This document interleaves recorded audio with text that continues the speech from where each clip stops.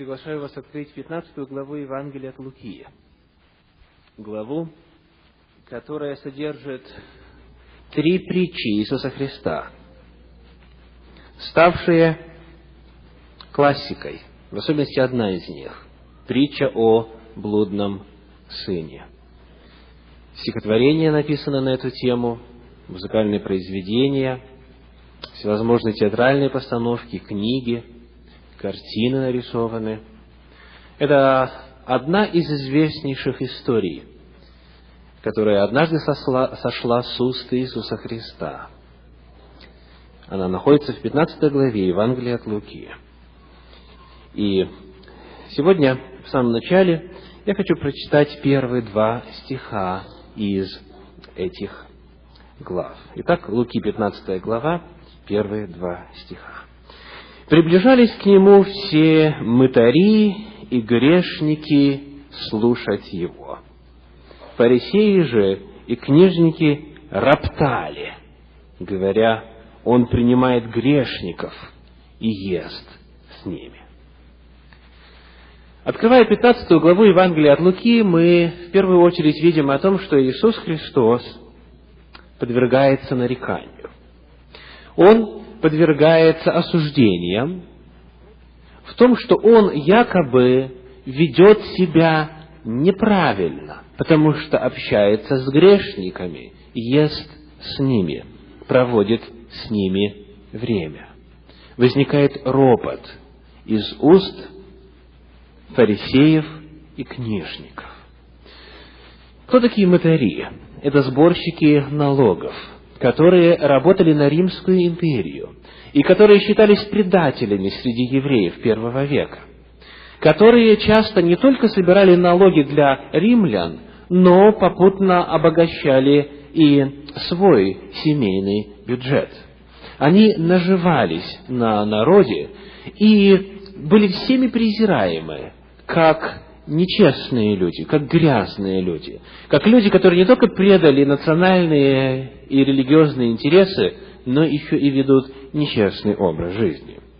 Мытари и грешники приходили и приближались к Нему, и слушали Его, слушали проповеди Иисуса Христа. Фарисеи представляли собой направление в иудаизме, представителей которых всегда было достаточно немного. Количество фарисеев никогда не превышало 5-6 тысяч человек. Слово «фарисей» означает «отделенный», «святой». Эта группа людей заявляла о своей твердой решимости жить святой, богоугодной, праведной жизнью, отделенной жизнью, жизнью в размышлении о законе Божьем, жизнью в соблюдении традиций, ритуалов, предписаний и так далее. Книжники – это специалисты в законе. Это люди, которые знали не только то, что в Библии написано, но и как это истолковывалось в различные эпохи. Они знали, какая школа в среде раввинов придерживается соответствующего толкования. И фарисеи, и книжники принадлежали к элите того общества. И вот, когда они видят, что Иисус Христос общается с представителями самого низа и в финансовом отношении, и в социальном отношении, и, что самое главное для них, в духовном отношении, они, сказано, роптали на Него и говорили, Он принимает грешников и ест с ними. Вот это предыстория. Вот в такой аудитории, вот по такому поводу Иисус Христос произнес эти 3 притчи. Все они объединены общей темой о спасении потерянного. Потерянная заблудившаяся овца, потерянная драхма и блудный сын. Каждая из этих историй описывает отношение Бога к грешникам и отношение, которое у нас, как у верующих людей, должно быть к грешникам. Проблема изначально, из-за которой вообще эта история была рассказана, заключается в том, как праведники относятся к тем, кто, по их мнению, грешен. Как праведники относятся к тем, кто согрешил. Этой проповедью мы начинаем с вами коротенький цикл проповедей, который будет состоять из 3. И этот общий цикл проповедей называется «Притчи о потерянных» или «Заблудшие», о заблудшем, о потерянном, о погибающем. И сегодня мы рассмотрим с вами первую притчу, притчу о заблудшей овце. Здесь раскрывается план спасения и отношение Бога к грешнику, к греховному миру. И каждая притча показывает определенные, всякий раз различные грани этого процесса. И, исследовав внимательно эти притчи, мы научимся с вами, как нам относиться к тем нашим братьям и сестрам, которые, как мы знаем, во грехе. Может быть, это большой грех по нашему представлению, может быть, это какой-то маленький эпизод в их жизни произошел, о чем мы знаем или о чем мы случайно узнали. Мы научимся с вами относиться к ним так, как Бог относится, и так, как Иисус Христос желал, чтобы фарисеи и книжники относились к мытарям и грешникам, которые приходили слушать, которые приходили получить, которые приходили, чтобы обрести обновление и второй шанс в жизни. Итак, начнем. 15 глава, стихи с 3 по 7, содержат притчу о заблудшей овце. Но он сказал им следующую притчу. «Кто из вас, имея 100 овец и потеряв одну из них, не оставит 99 в пустыне и не пойдет за пропавшую, пока не найдет ее? А нашед возьмет ее на плечи свои с радостью, и, пришед домой, созовет друзей и соседей и скажет им: порадуйтесь со мною, я нашел мою пропавшую овцу.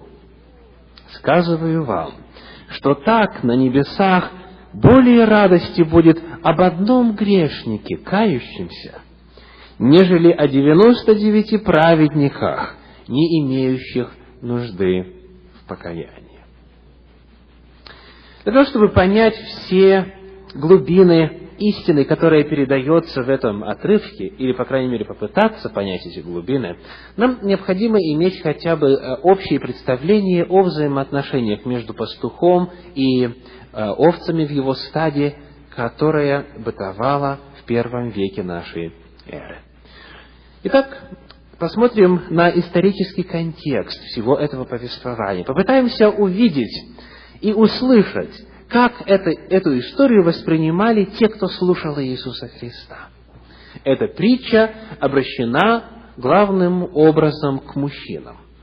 То есть повествование здесь идет к лицу в мужском роде.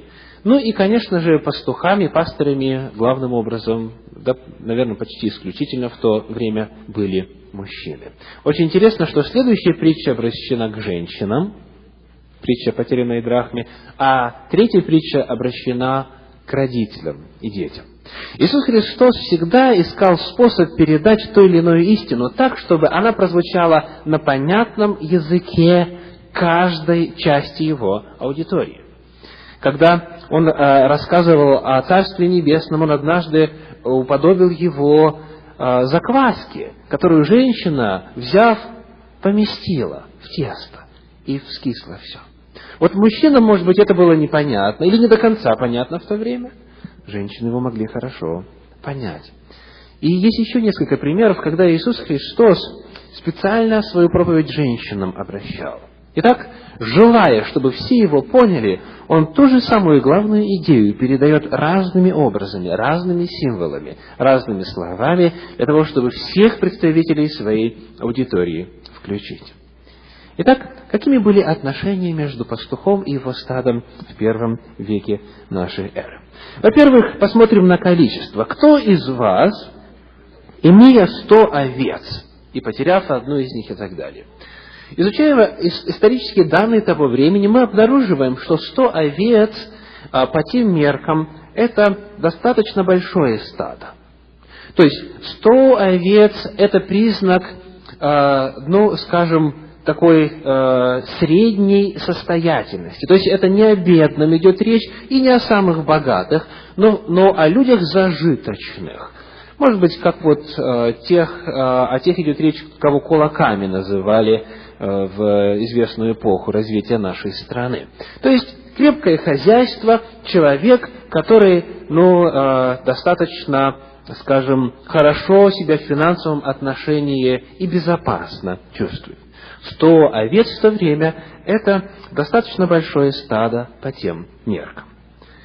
Теперь, оказывается, что в то время, поскольку человек занимался этим всю жизнь, скотоводчеством, то каждый приплод был большим событием. И обыкновенно каждая овца имела свое имя. За исключением случаев, когда стадо составляло 3000, 5000 и так далее, сами понимаете, это уже не к месту. Но стадо этого размера, о котором говорит Иисус Христос, обыкновенно представляло для пастуха, для владельца большую ценность. Он каждую из овец знал по имени. Иисус Христос этот же образ использует в Евангелии от Иоанна в 10 главе, и в 3 стихе он говорит следующее. Евангелие от Иоанна, 10 глава, стих 3, говорит так, 10:3. «И овцы слушаются голоса его, и он зовет своих овец по имени и выводит их». Итак, он каждую знает. Одна пусть там у нас будет ромашка, другая, какие еще имена есть у овец? Те из вас, кто с этим сталкивался? Разные. Кто? Ромашка, ягодка, солнышко. Теперь идем дальше. И он кого-то назвал прыгун, какой-то баран, или упрямец. У каждого есть свое имя. У каждого есть свое имя. И из этих 100 овец одна овца заблудилась. Если мы возьмем соотношение, скажите, на ваш взгляд, большая ли это потеря? Из 100 одна. 1%. Не убудет, мы сегодня бы сказали. Не убудет. То есть, если у вас есть 100 овец, то в следующий раз, когда будет приплод, у вас будет на 10 больше и так далее. Зачем переживать об одной овце, которая неизвестно, как себя ведет, и ушла, и так далее, и прочее, и прочее. Здесь Иисус Христос показывает соотношение 100 и 1. И несмотря на то, что 100 это, в принципе, достаточно много для того времени, и 1 по нашим меркам это мало, 1 из 100, владелец, пастух, по какой-то причине считает, что он все-таки должен потратить время, чтобы вернуть эту одну единственную овцу. Итак, взаимоотношения между пастырем и овцами в первом веке нашей эры очень сильно отличались от того, что мы сегодня понимаем под взаимоотношениями пастухов и стада. Это была часть семейства. Эта овца была одной из тех, кого он знал по имени. Он дорожил ею. И нарисовав эту общую картину, мы теперь идем дальше и посмотрим на несколько моментов, которые здесь отражены. Во-первых, давайте зададимся вопрос о том, как эта овца потерялась. Как этот процесс утери произошел? Библия говорит, Луки 15 глава, 4 стих говорит так: «Кто из вас, имея 100 овец и потеряв одну из них, не оставит 99 в пустыне и не пойдет за пропавшую?» Итак, Лука использует 2 слова. По крайней мере, в синодальном переводе они видятся у нас следующим образом. Она потерялась, или он ее потерял. потерял овцу, и дальше она называется пропавшей. Но интересно, что когда мы сравниваем это, как евангелист Матфей передает в своем Евангелии, то в 18 главе Евангелия от Матфея мы находим в 12 стихе следующий глагол, следующее слово. Матфея 18 глава, 12 стих. «Как вам кажется, если бы у кого было 100 овец, и одна из них заблудилась, то не оставит ли он 99 в горах и не пойдет ли искать заблудившуюся?» Она потерялась, она пропала, она заблудилась. Известно, что овцы – это стадные животные. Не знаю, приходилось ли вам наблюдать, когда, один барашек, не знаю по какой причине, вот что-то ему на ум взбредет, и он начинает что из силы бежать в каком-то направлении, в какую-то сторону. Что с остальными происходит? Они бегут за ним. Да? И случалось так, что овцы погибали. Просто, скажем, вот с обрыва бросались, потому что они бегут за одним. Стадный инстинкт у этих животных очень сильно развит. Поэтому, если эта овца потерялась, заблудилась, то, исходя из природы овцы, из того, что мы знаем об их поведении, это не могло произойти намеренно. Это не могло произойти намеренно. Овцы обычно стараются друг к другу тесно, близко, рядом находиться. И сказать, что она заблудилась. Не убежала, не сказала, вот, значит, что-то мне тут не нравится, пастырь плохой, этот баран меня постоянно обижает, и так далее. Я лучше пойду восвояси, буду сама жить. Нет, она заблудилась. Она потерялась, она не хотела, она не планировала, она, возможно, паслась, стадо ушло дальше, она шла, возможно, за более сочной травой, и в конечном итоге, посмотрев вокруг, увидела, что все, местность незнакомая, нигде никого не видно, и она осознает, что заблудилась. Поскольку речь идет о грешниках, поскольку речь идет о мытарях и блудницах в этой притче, эта овца представляет собой тот тип людей, которые не хотят уходить от Бога. Они не хотят теряться. Они не хотят заблудиться. Они не планируют, они не намеренно это делают, они не злонамеренно, а вот как-то само собой. На одном заострил свое внимание, другое тебя привлекло, третье отвлекло от Бога, и в конечном итоге, медленно, постепенно, посмотрев вокруг, человек осознает, что он заблудился, что он отошел от Бога. Он этого не хотел, он не планировал. Но заботы житейские, обольщение богатством и иные проблемы, которые возникают в современном мире, они его внимание отвлекли. И в конечном итоге он отошел. Итак, мы видим, что вот в этой притче описывается человек, который ненамеренно, не желая того, отошел от Бога. В следующих двух описываются иные категории – монета и блудный сын.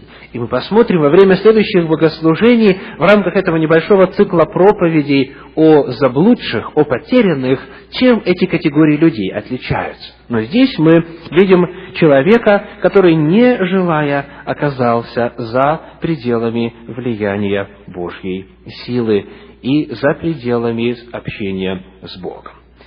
Итак, скажите, продолжая попытки понять, что же произошло, когда процесс утери, процесс потери осуществлялся, скажите, когда она осознала, что она потерялась, что она начала делать? Что она могла бы предположительно делать? Что типично овца начинает делать, когда понимает, что заблудилась?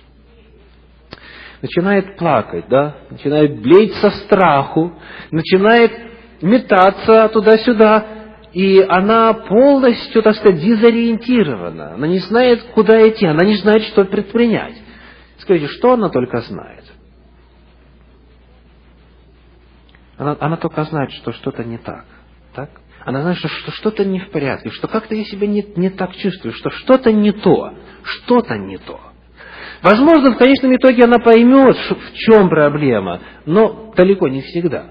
Человек просто начинает интуитивно чувствовать, что что-то не так, что-то не ладится, что-то в жизни не получается.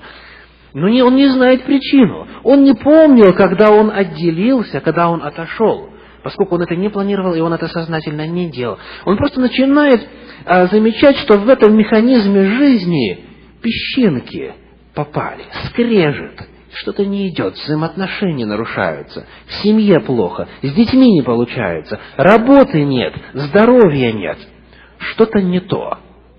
И появляется общее чувство тревоги, так называемой в психологии базальной тревоги. Человек просто живет в тревоге, но не знает причины и не понимает, пока не понимает, что произошло. То есть, она знает, что потеряна, она знает, что что-то не так, но она не знает, как это произошло. И она, самое главное, не знает, как вернуться назад. У овцы нет абсолютно никаких способов себя саму спасти. Удивительная, прекрасная иллюстрация принципа спасения по вере. Даже если человек осознает, что у него что-то не так, что он в беде, что ему нужна помощь, он не знает, как выбраться из беды. Что бы он ни делал, пусть бежит 100 метров в одну сторону, или бежит 100 метров в другую сторону, или в 10 раз увеличивает громкость своего блеяния, бесполезно, ничего не спасет. Делами, своими поступками человек не обретет спасения. Он нуждается в том, чтобы кто-то его искал. Давайте пока остановимся. Знаете ли вы таких людей, которые заблудились, которые не планировали это делать, которые не планировали отступать от Бога, но которые медленно, постепенно, шаг за шагом, незаметно, часто для самих себя, оказались вне? И вот, что происходит дальше? Что происходит дальше? Нужно, чтобы кто-то их искал. Если их никто не будет искать, они сами не смогут выбраться из создавшегося положения. Вы знаете таких людей. Вы знаете таких людей. Это люди, которым нужна помощь на каждом этапе, на каждом отрезке пути духовного возрастания. Они сами это сделать не могут. Они сами вернуться не в силах, не в состоянии. Сколько людей на земле погибло, потому что их никто не искал. Вот, например, если берем церковную среду, человека раз на богослужение нет, второй раз, третий, месяц нет, второй нет, третий, четвертый и так далее. Никто не ищет, никто не позвонит, не спросит, может быть, вы заболели, может быть, там у вас операция, может быть, помощь нужна, может быть, просто прийти к вам помолиться вместе с вами, может быть, просто выслушать.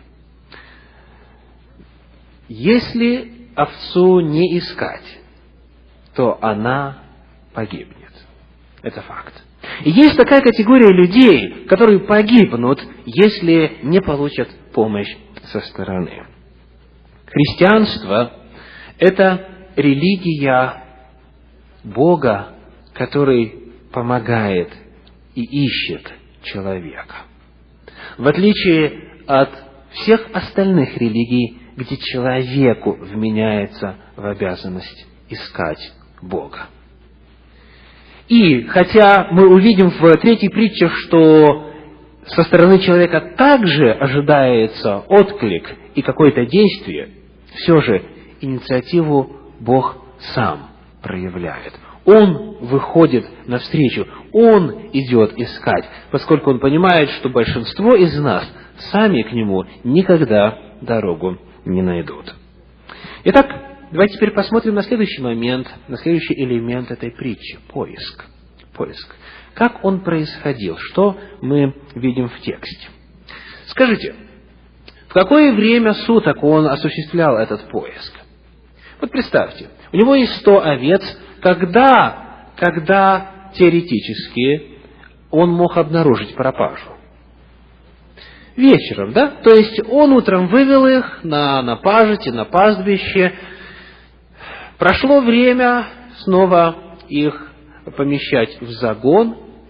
И обыкновенно, когда они проходили или заходили в загон, ворота, проход был достаточно узким для того, чтобы только одно животное могло проходить. И обыкновенно в то время пастух стоял и считал.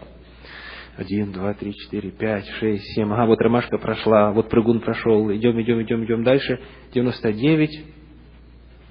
А одной не хватает. Одной нет. То есть, он мог обнаружить пропажу вечером. Вечером. Тогда, когда было время на ночь их в укрытие помещать. И вот он обнаружил эту пропажу. Что он начинает делать? Говорит, ладно, первым делом утром, как проснемся, снарядим экспедицию и пойдем искать. Отвечу в своем дневнике, через 3 недели позвонить человеку. Вдруг заболел. Он тут же отправляется на поиски, потому что он понимает, что если хотя бы несколько часов пройдет, то одна, дезориентированная, не знающая, куда идти, заблудшая, блеющая, она сразу же становится жертвой. Она сразу же становится жертвой хищников. Поэтому он понимает, что медлить ни минуты нельзя. Если она пропала, значит, поиск нужно сразу же начинать. Не ждать, пока от этой овцы останутся только сами знаете что, да? Рожки да ножки. Часто бывает так, что если ждать слишком долго, то потом уже бывает поздно. И, к сожалению, на многих из нас лежит вина того, что мы слишком долго ждали. Человек медленно, постепенно уходил, мы это видели, мы настораживающие знаки видели, но либо стеснялись к нему подойти, либо считали, что это не мое дело. И в конечном итоге было уже слишком поздно начинать поиск. И когда в конечном итоге экспедиция была снаряжена, и все оборудование получили, прошли и изучили, так сказать, провели семинар, как спасать заблудшую овцу, когда после этого все уже, все готовы, уже поздно, уже некого спасать. Итак, он идет сразу же, вечером, когда обнаружил, он сразу же идет на поиски. Теперь, еще один очень важный элемент. Сказано, не оставит ли он 99 в пустыне и не пойдет ли за заблудшую? Давайте поговорим теперь о тех, кто остался, о тех, кого он оставляет там в этом загоне. 99 остаются в пустыне, или, как евангелист Матфей говорит, в горах. Выбирайте хоть то, хоть другое. Место небезопасное. Место небезопасное. Как раз это полностью соответствует ландшафту той местности. На горных склонах часто овцы могли пастись либо на равнинах, там вот как раз пустыня была Синайская рядышком. Где бы ни было, он 99 оставляет в достаточно опасном месте. В горах, пусть в загоне, но все равно в горах или в пустыне. Скажите, почему он принимает решение вроде бы пожертвовать 99 ради того, чтобы одну спасти? И он еще не знает, спасет он ее или нет, он просто идет искать, он не знает, найдет или нет. Если мы, опять же, обратимся к тому, что мы знаем о поведении овец, скажите, почему 99 в большей безопасности, чем одна? Почему их можно оставить? Во-первых, они все вместе. Вот когда волк, например, охотится за овцами, когда он нападает на отару, что он делает? Какую он цели преследует? Он их разгоняет. Он их разъединяет, он их раздробляет. Если овцы все вместе находятся, то обыкновенно практически невозможно овцу утащить. Но когда он их распугивает, когда он их разгоняет, поодиночке переловить всех достаточно легко. Итак, они вместе, все 99, и они в загоне еще к тому же. Поэтому они в большей безопасности, чем та, которая где-то там поодиночке. И вот ради одной оставляются 99, и он идет для того, чтобы спасти эту одну. Вновь Иисус Христос показывает удивительную ценность всего-навсего одной человеческой личности, личности заблудшего грешника. Однажды, когда я жил еще в отцовском доме, мне на глаза попалась карикатура. Значит, нарисован переполненный автобус, настолько переполненный, что, значит, сумки у кого-то торчат из окон, кому-то там плащ защемило в дверях, и, то есть, этот автобус, просто разрывается. Я думаю, что те из вас, кто жил в городах, картину эту очень хорошо представляют. И вот один из пассажиров обращается к водителю и говорит: «У вас один пассажир выпал». А тот ему отвечает, говорит: «Ничего, зато вон еще сколько осталось». Когда этот пастырь смотрит на эту пропажу, он не говорит: ничего страшного, зато нас все еще много, зато овец все еще много, подумаешь, одна ушла. Ничего, на общую картину это не повлияет. Его подход совершенно иной. Совершенно иной. Если они здесь, значит, они в меньшей безопасности. А тот, кто за пределами, он в большей безопасности. И больше время тратится не на тех, у кого взаимоотношения более-менее здоровые с Богом, а на тех, кто нуждается в срочной помощи. И вот, идем дальше. Теперь вопрос такой: оставшиеся. Как вы думаете, что они думают по поводу всего происходящего? В этой притче мало об этом сказано. В третьей притче о блудном сыне картина очень хорошо показана. Оставшийся брат совершенно определенно дает знать о том, что он думает по этому поводу. Но мы можем задать вопрос: что эти оставшиеся могут подумать о пастыре?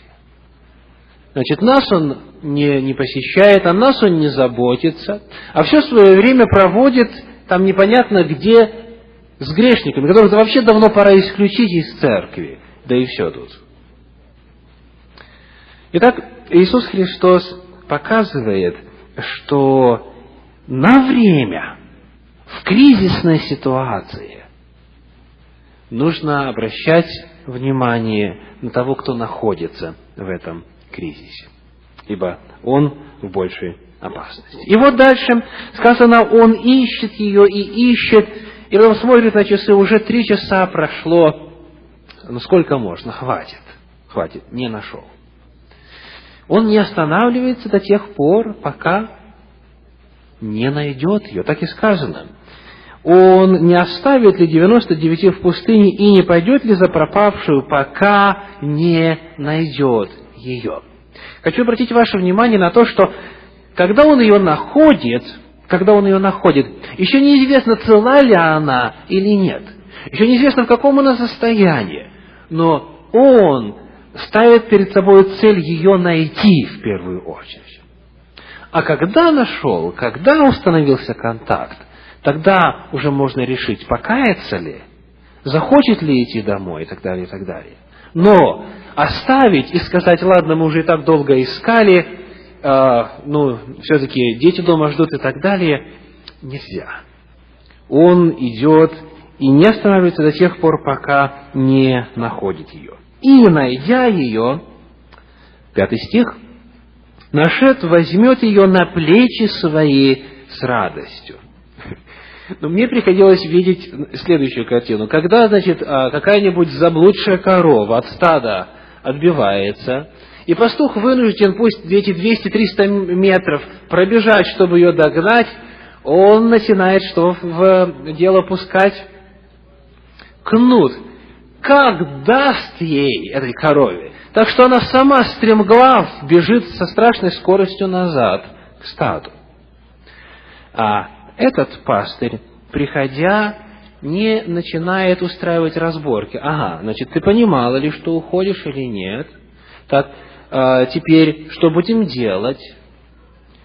Давай будем разбираться. Ты мне расскажи, ты мне объясни. Он понимает, что она на это не способна. Но самое главное, что его даже это не заботит. Самое главное, что его заботит, это то, что она цела, что она еще жива, и он не просто ведет ее домой, ну, мог бы, скажем, на шею веревочку накинуть и, так сказать, как ушла, так и приходи. На плечи ее берет. И обыкновенно это происходит следующим образом. Значит, овцу берут за 2 задние ноги, за 2 передние ноги, и вот так вот, как шарфик, накидывают на шею, так сказать, на плечи, и вот таким образом он ее несет. Он знает, что она испугана, он знает, что она через такое прошла, что навряд ли больше захочет уходить. И вот его главным образом интересует то, что теперь нужно сделать, чтобы ее восстановить. Оказывается, заблудшим нужен больший уход и внимание, чем оставшимся. Если остальные сами шли в загон, то ее нести нужно.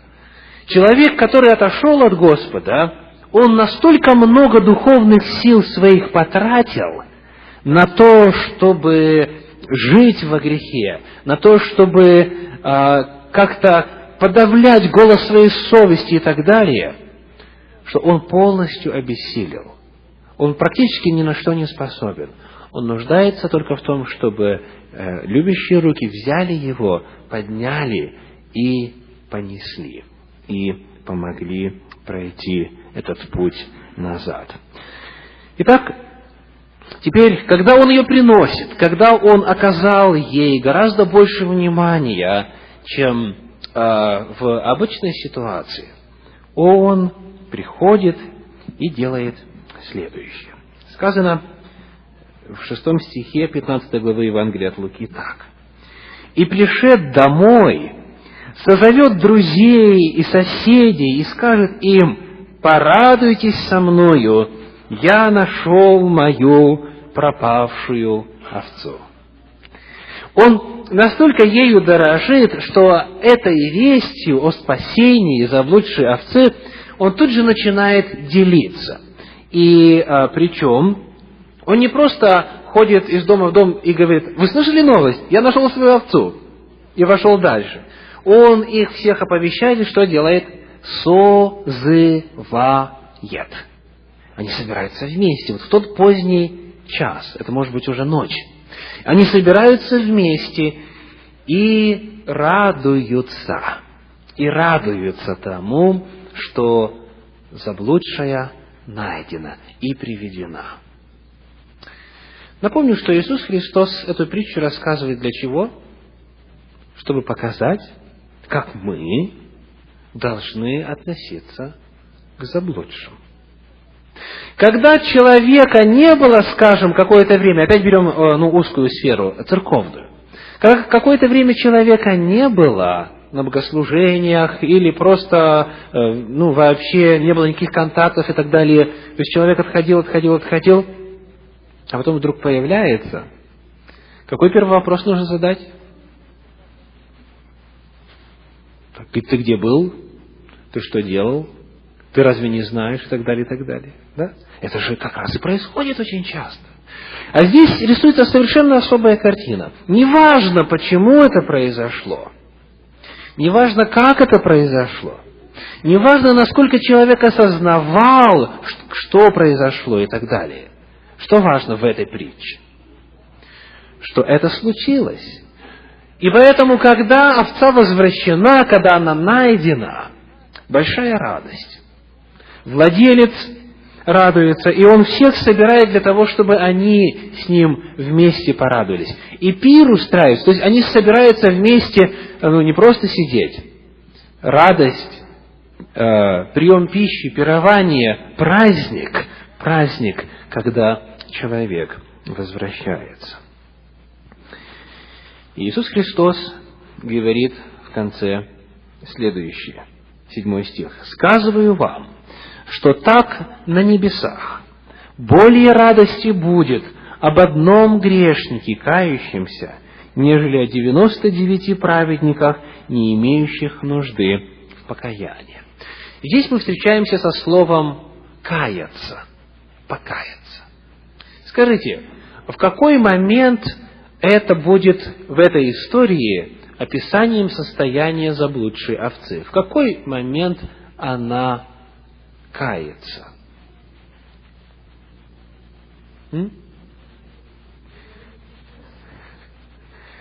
Так, скажите, когда вот она уходит, и потом наступает момент, когда она понимает, что дела плохи.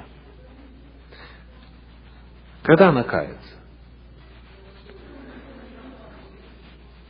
Когда понимает. Ведь покаяние, греческое слово метаноэо, это изменение чего? Сознания. Это изменение отношения. Когда она начинает понимать, что с ней плохо, вот в этот момент она кается. Но я хочу ваше внимание обратить на то, что он, идя к ней, не знает, она раскаялась или нет. Он знает, что она себя плохо чувствует. Это он знает наверняка. И вот он идет и помогает ей. Итак, покаяться – это все, на что она способна. Существует разница между покаянием и обращением. По-гречески покаяние метаноэо, изменение сознания, а обращение – это эпистрефо. Дословно повернуться и пойти в другом направлении. Вот на это она не способна. Я хочу подчеркнуть. Она не способна повернуться и пойти назад. Она не способна. Единственное, на что она способна, это осознать свое состояние. Понять, что ей плохо, что дальше некуда, что нужна помощь. И все. И вот по этому поводу небо радуется об одном грешнике, кающимся, не об одном грешнике, обратившемся, не об одном грешнике, исправившемся, а об одном грешнике, кающимся. У нас будут и другие категории людей. Вот как в блудном сыне, там было что? Обращение. Но это через одну субботу. А сегодня, напоследок, хочу упомянуть следующее.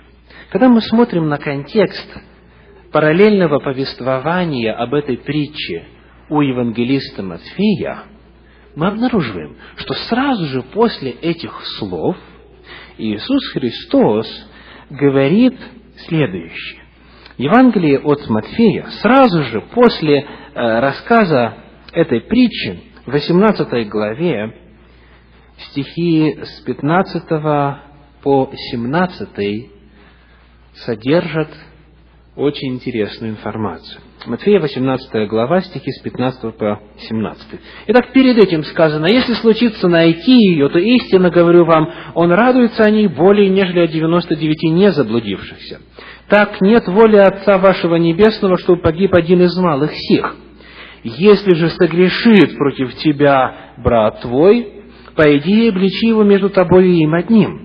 Если послушает тебя, то приобрел ты брата твоего. Если же не послушает, возьми с собой еще одного или двух, дабы устами 2 или 3 свидетелей подтвердилось всякое слово. Если же не послушает их, скажи церкви, а если и церкви не послушает, то да будет он тебе как язычник и мытарь».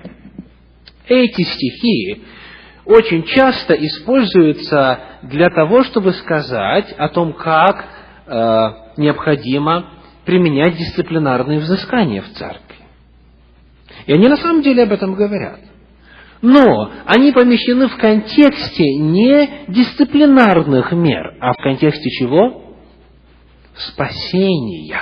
Он говорит о заблудшей овце, о том, что тот идет ее и ищет, и находит, и заботится о ней. И сразу же после говорит, если же против тебя кто согрешит, то ты должен пойти и что сделать? Обличи. Иные переводы говорят, покажи человеку его вину. С какой целью? С какой целью? Чтобы спасти погибших. То есть вот эти все шаги, сам пойди поговори, двоих-троих возьми, пойди поговори. Для чего? Не для того, чтобы в глаза человеку указать его грех и прочее, прочее. Не это цель. А цель сделать все возможное, и индивидуально, и группой, и всей церковью. Для чего? Чтобы спасти человека. Итак, сегодня Христос, как мы исследуем в 15 главе Евангелия от Луки, начал учить нас отношению к тем, кто себя неправильно ведет.